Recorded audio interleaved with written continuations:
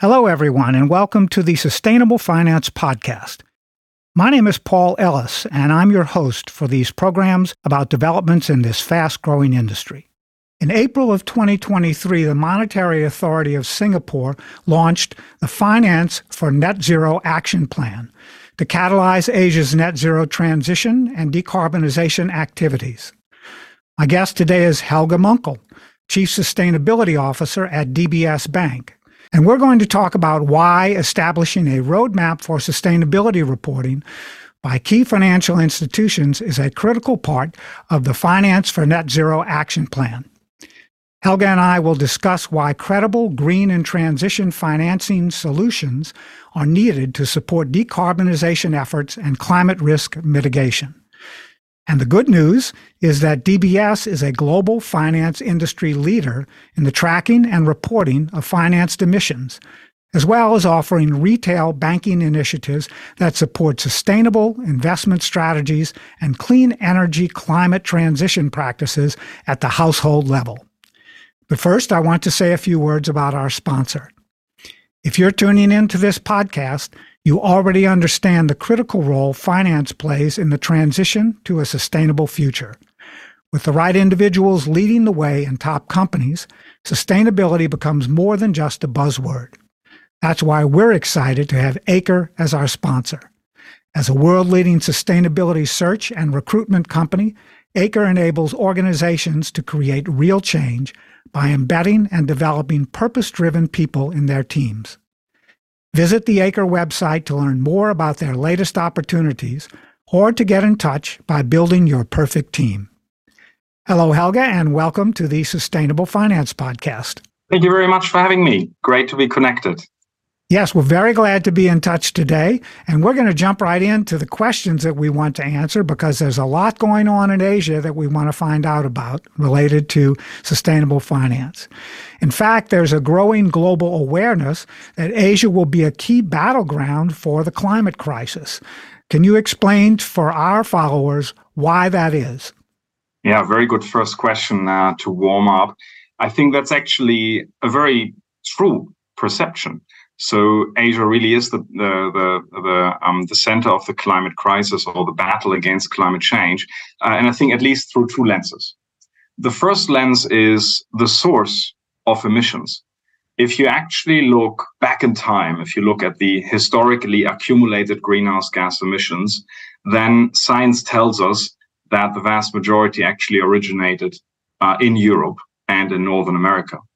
But given the fairly significant population growth and GDP growth here in Asia, naturally, the carbon emissions have also risen very, very strongly here in Asia. And as a matter of fact, we expect to account for more than half of global carbon emissions in the near future.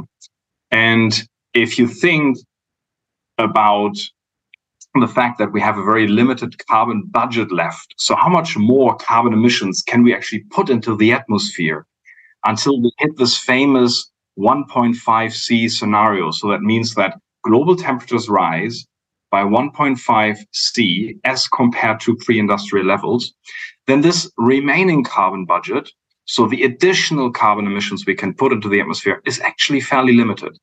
It is around 400 gigatons of greenhouse gas emissions, thereabouts, maybe a little bit less. And if we don't change the way we play, live, and work every single day on this planet, then we probably only have about 7 or 8 years left until we have exhausted this carbon budget. So noting that Asia is now a very, very significant source of carbon emissions, that is already a first very important observation. The second lens is vulnerabilities. So let's not forget the purpose of fighting climate change. The purpose is to protect communities, to protect human beings from the implications of climate change. Climate change can result in more heat stress. It can result in more extreme precipitation or all sorts of other events which actually impact us living on this beautiful planet. And here in Asia, very unfortunately, we have a lot of vulnerable communities. We have a lot of mega cities that are in coastline areas, but generally also our socioeconomic development is actually quite threatened. So there are all sorts of analytics out there trying to assess how will future climate change impact, for example, GDP growth? And you then realize that Asia is one of the most vulnerable regions actually in the world. So both in terms of the sources of emissions, as well as the vulnerabilities that arise out of the implications of climate change, Asia really is the battleground. Okay, Helge, so you have spent almost 2 decades in Asia. What do you think are some of the misconceptions about the climate agenda in Asia? Maybe first saying something, having been here for such a long time, there is no such thing as one Asia. Asia really is a very vast region. It's so culturally rich. It has so many cultures, customs, and habits and languages. It's very, very difficult to put the entirety of Asia into one basket. It's a little bit like traveling to Europe and say, we would like to have some European food tonight. There is no European food. There's Italian food, there's Spanish food, there's Portuguese food, and so on and so forth. And I just wanted to stress that Asia is such a vast and heterogeneous region. So you have very, very developed countries like think of Japan or South Korea or Singapore. And then you have many, many other countries which are definitely not as developed. Think of Myanmar or Bangladesh and so on and so forth. So I just wanted to maybe set the scene a little bit on Asia is really a very heterogeneous region, and we cannot just apply one size fits all. That's good. That's good. I love food analogies. So, sorry. Go ahead. Very good. Don't we all? Food is, by the way, amazingly awesome here as well. But when it comes to the climate crisis, then what I very often sense from peers, and I'm not sure whether this is representative or not, but what I feel sometimes is that there is this perception that Asia is not serious about tackling climate change. And I think this couldn't be further from the truth. Like literally on any level here in Asia, the people are addressing climate change and the climate crisis. On government level, we now have, I think, around 25 countries that have submitted net zero pledges on nation state level. So, for example, Singapore wants to be net zero by 2050, China by 2060, Indonesia by 2060, and so on and so forth. If you combine all of this, this is close to 50% of global greenhouse gas emissions.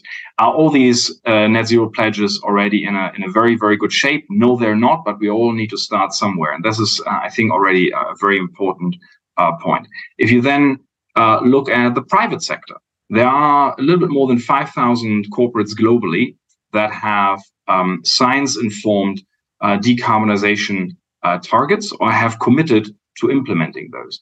And a little bit more than 25% of those corporates are from Asia.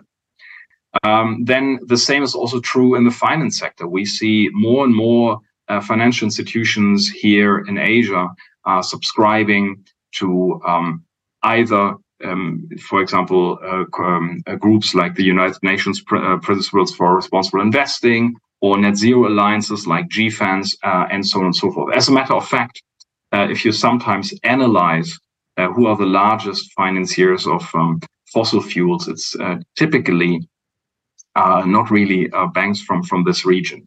So then we have also developments in the society at large. There are all sorts of surveys, especially in more developed countries in Asia, which show that the people really are aware of climate change and they also want to do something about it. So all levels of society, government, regulators, the private sector, the finance sector, the community, everybody is more and more not only aware of what is going on, but also willing to do something about it. Now, the complexity of tackling climate here in Asia arises out of the fact that we are not a homogeneous, rich region. And if you were a homogeneous, rich region, then taking certain climate actions is simply easier to buffer. Here in Asia, we need to still make sure that people have access to fresh water, to electricity, enough food on the plate, given the heterogeneous nature of Asia, as I mentioned to you. I think if I get the number correct, there are still roughly 150 million people in Asia that don't have access to electricity. So all sorts of things that I think in Europe and in the US we're quite used to, and also in more developed countries in Asia we're used to, in vast amount of Asia are not really there. So how do you cater for both? climate action or also the tackling of other sustainability challenges, because it's not only about climate, but at the same time, making sure that people can live well. And live well means a lot of things. It means having access to fresh water. It means having shelter. It means having access to medical services. It means that your rights are being observed, and so on and so forth. It's a very complex situation. And sometimes the leaders of countries might be in a situation where they have to take certain trade-off decisions. Do I take a certain climate action, but this might actually impact, for example, jobs? People might lose their jobs in certain areas. And I'm not saying we should not tackle climate change. I'm just saying the interconnectedness of issues is quite complex here in Asia. We need to take care of that. So it's less that people don't want to, but it's actually fairly complicated. But what I see is really very positive. There's definitely an acceleration of efforts. Good. Now, of course, here in North America and perhaps also somewhat in Europe, we think of Asia as being the other side of the world. And from a climate change perspective and climate risk perspective, our listeners and investors are not always tuned into why this should matter to them, what is going on in the Asian economies as well. So spend just a moment focusing on a couple of points related to that, if you will. Yeah, maybe two comments on this. Sure. The first one is on climate and climate action. A ton of carbon is a ton of carbon is a ton of carbon. It doesn't really matter whether it's emitted in upstate New York, in Southern California, in Chile, or in Bangladesh. Whatever we as humans put into the atmosphere is in the atmosphere. And we are accumulating greenhouse gas emissions. And ultimately, what is driving climate change is really the accumulation of greenhouse gas emissions in the atmosphere. So on climate, we are all in the same boat. And the last time I checked, we're actually all living on the same planet. So there should be a vested interest that we talk with each other, that we're trying to find solutions with each other. This is not about finger pointing. We don't have time for this anymore. There is a certain historical responsibility, which I think European and Northern American counterparts simply have to accept. But it doesn't mean that we should now continue finger pointing. We need to find common solutions and look into the future. The second element is it's not only about climate. Maybe let us remind ourselves that there are 17 United Nations Sustainability Development Goals. 17. And there are 17 for a reason. There are actually quite a lot of sustainability challenges that we face. There is loss of nature, biodiversity. There is a whole raft of social considerations, and so on and so forth. So I think the world is very interconnected, very, very interconnected. And I think we need to be mindful of these interconnections. If you go into a nice supermarket in North America or Europe and buy a t-shirt for $5 and may even complain that it is too expensive, you need to maybe think through where this t-shirt comes from. What's the global supply chain? What has resulted in this t-shirt being on the shelves here in my supermarket? And let's then maybe jointly think through how we can make the world a better place. So on climate change, it doesn't really matter. Whatever we put into the atmosphere is creating climate change. But I think on a broader level, it is not only about climate. We are living in a very interconnected world. We are benefiting also from this interconnection. Let's not forget, it's a beautiful thing. But that also means that we have a common responsibility to make the world a better place.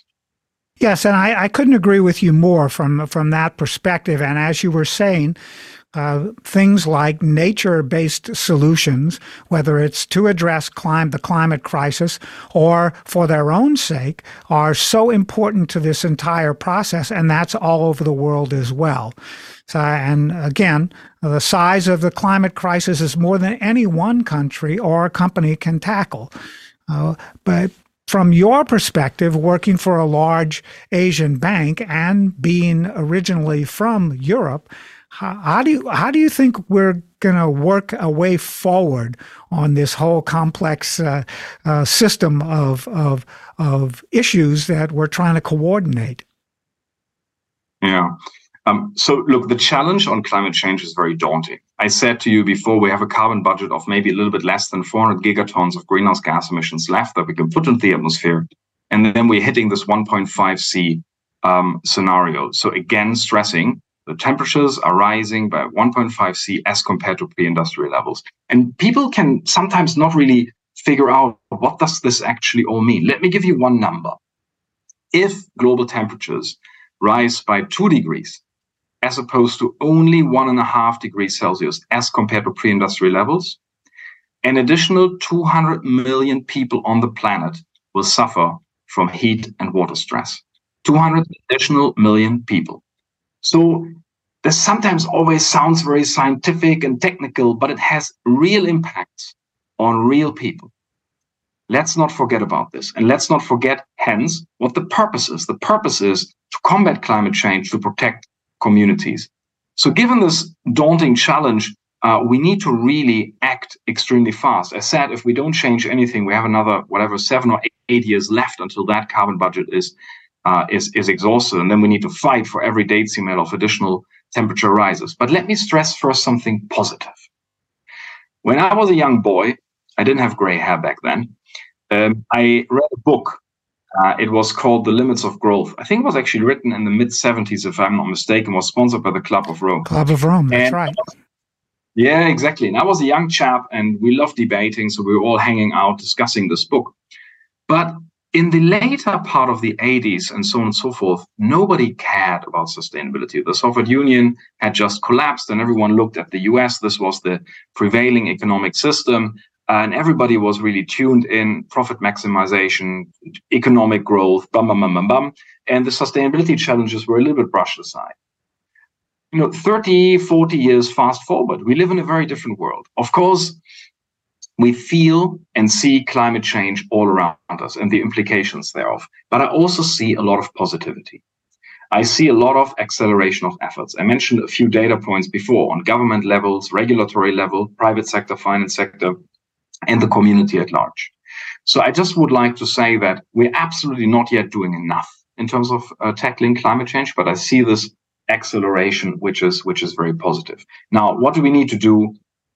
We need to sustain this acceleration of efforts, and we need to indeed work together. And I think sometimes we don't really always have to wait for the big bang. For example, once a year, there is a huge army of people meeting. We call this the COP process, the conferences of the parties, UN convened, and it's a gigantic number of people coming together discussing what we can do. And quite frankly, the progress has been mediocre at best, right? We've had now 27 COPs. We're going to have a 28th one reasonably soon. And it's complicated because it's 190 plus countries having to agree on something. So it's not easy. So what keeps me positive, and I think what we need to focus on, is the little steps that everybody can do. Everybody in this ecosystem play, government, regulator, private sector, finance sector, all of us embedded in the community at large, everybody can do something. And to the extent possible, we should collaborate and find joint solutions. It doesn't always have to be this big bang on global level where a COP tells us what to do. It can very much be financial institutions coming together and acting in collaboration with the private sector on certain projects or something like this. But we need an ecosystem play and the positivity in just focus on the good things we can do and not only just focus on the stuff that's currently still too complicated. I know it sounds a bit generic, but I think it's really, really important. I completely agree with you. And speaking of time, we're getting fairly short on time. So I did want to focus for a couple of moments, though, on where financial institutions like DBS fit into this plan from your perspective, because financing is what drives climate change mitigation in addition to driving climate change. So give us some thoughts on DBS's position and how you're moving that forward. I think banks have at least two critical roles to play in society. The first one is reallocation of capital. There is going to be gigantic investment and financing needs to move to a lower carbon society. And banks are critical in providing the capital to make this happen. So reallocating capital away from polluting towards lower carbon or zero carbon alternatives is absolutely critical. And the second element is innovation. We can also foster innovation. Everybody in the ecosystem can do this. There are going to be brilliant minds on the engineering side. There are going to be brilliant minds on so many other areas in the real economy, but also banks can innovate. So we are providing, for example, very innovative digital services to our retail customers to make them more aware of sustainability challenges, to offer them products in a very seamless digital way. So maybe just very briefly on DBS, we ourselves have actually set up a very ambitious sustainability agenda for our institution, specifically on climate. We published last year a report which we called Our Path to Net Zero, in which we described in great detail how we selected science-informed decarbonization pathways and also set 2030 decarbonization targets for our lending and financing activities. And that is, as of today, still among the most comprehensive and ambitious decarbonization plan of any bank in the world. And then for our retail customers, we've developed a one-stop digital solution. We call this Live Better. And Live Better is really a platform which allows customers to learn about sustainability, to invest in ESG opportunities, to get green or sustainable lending products, and also to understand their own carbon footprint. So we also added a carbon calculator actually into this platform. It's very seamless, it's very easy to use, and it's a great means for customers to understand better and to act upon sustainability challenges. We are also working, for example, with our SME customers, so small and medium-sized customers, on AI and ML solutions that will help them to quantify their scope 3 emissions, because SMEs are typically customers that are a little bit overlooked.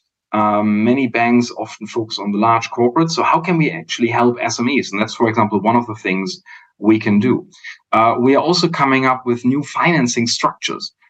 For example, just 2 weeks ago, we actually published together with GFANZ, which is a global alliance of financial institutions that are committed to net zero.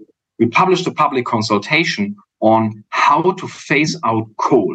And for that, we need new financing structures. We need what we call blended finance, where we put public and private capital together to make these structures work. And maybe a last point on innovation, we also always look beyond our customers. I mentioned our retail customers, our SME customers, our large corporate clients, but we also look beyond. So, for example, we are a founding shareholder of Climate Impact X, CIX, which is a Singapore headquartered, but really global carbon market and exchange. And despite all the contentiousness, carbon credits can be an effective tool in unlocking capital for the net zero transition. So being a founding shareholder there, thinking really also in ecosystems, how can we facilitate new solutions is quite important. Yes, well, Helge, thank you very much for your time today. We didn't get into the details of DBS Live Better, but if you can supply us with some links that give people information about how that program is being rolled out to consumers on a day-to-day basis in your business throughout Asia, we'd really appreciate it. Also, can you tell us where online our listeners can learn more about DBS's sustainable finance initiatives, and how can they get in touch with you regarding the topics that we've discussed in today's episode? Absolutely. Just type into Google DBS and sustainability, and you immediately find everything you can on the web. And as for myself, just shoot me a message either on LinkedIn or via email, and then I'm very happy to chat. Maybe we can put this into the notes of the show later. Yes, that sounds like an excellent idea. We really appreciate you taking the time today. So I want to thank Helge Muenkel of DBS Bank, and for our listeners. If you're ready to take your team to the next level, or if you're an experienced sustainability professional, visit the Acre website to get in touch. With the right individuals leading the way in your company, sustainability becomes more than a buzzword. Let Acre enable real change by embedding and developing purpose-driven people in your teams. And to our followers, join us again next week for another episode. I'm Paul Ellis, and this is the Sustainable Finance Podcast.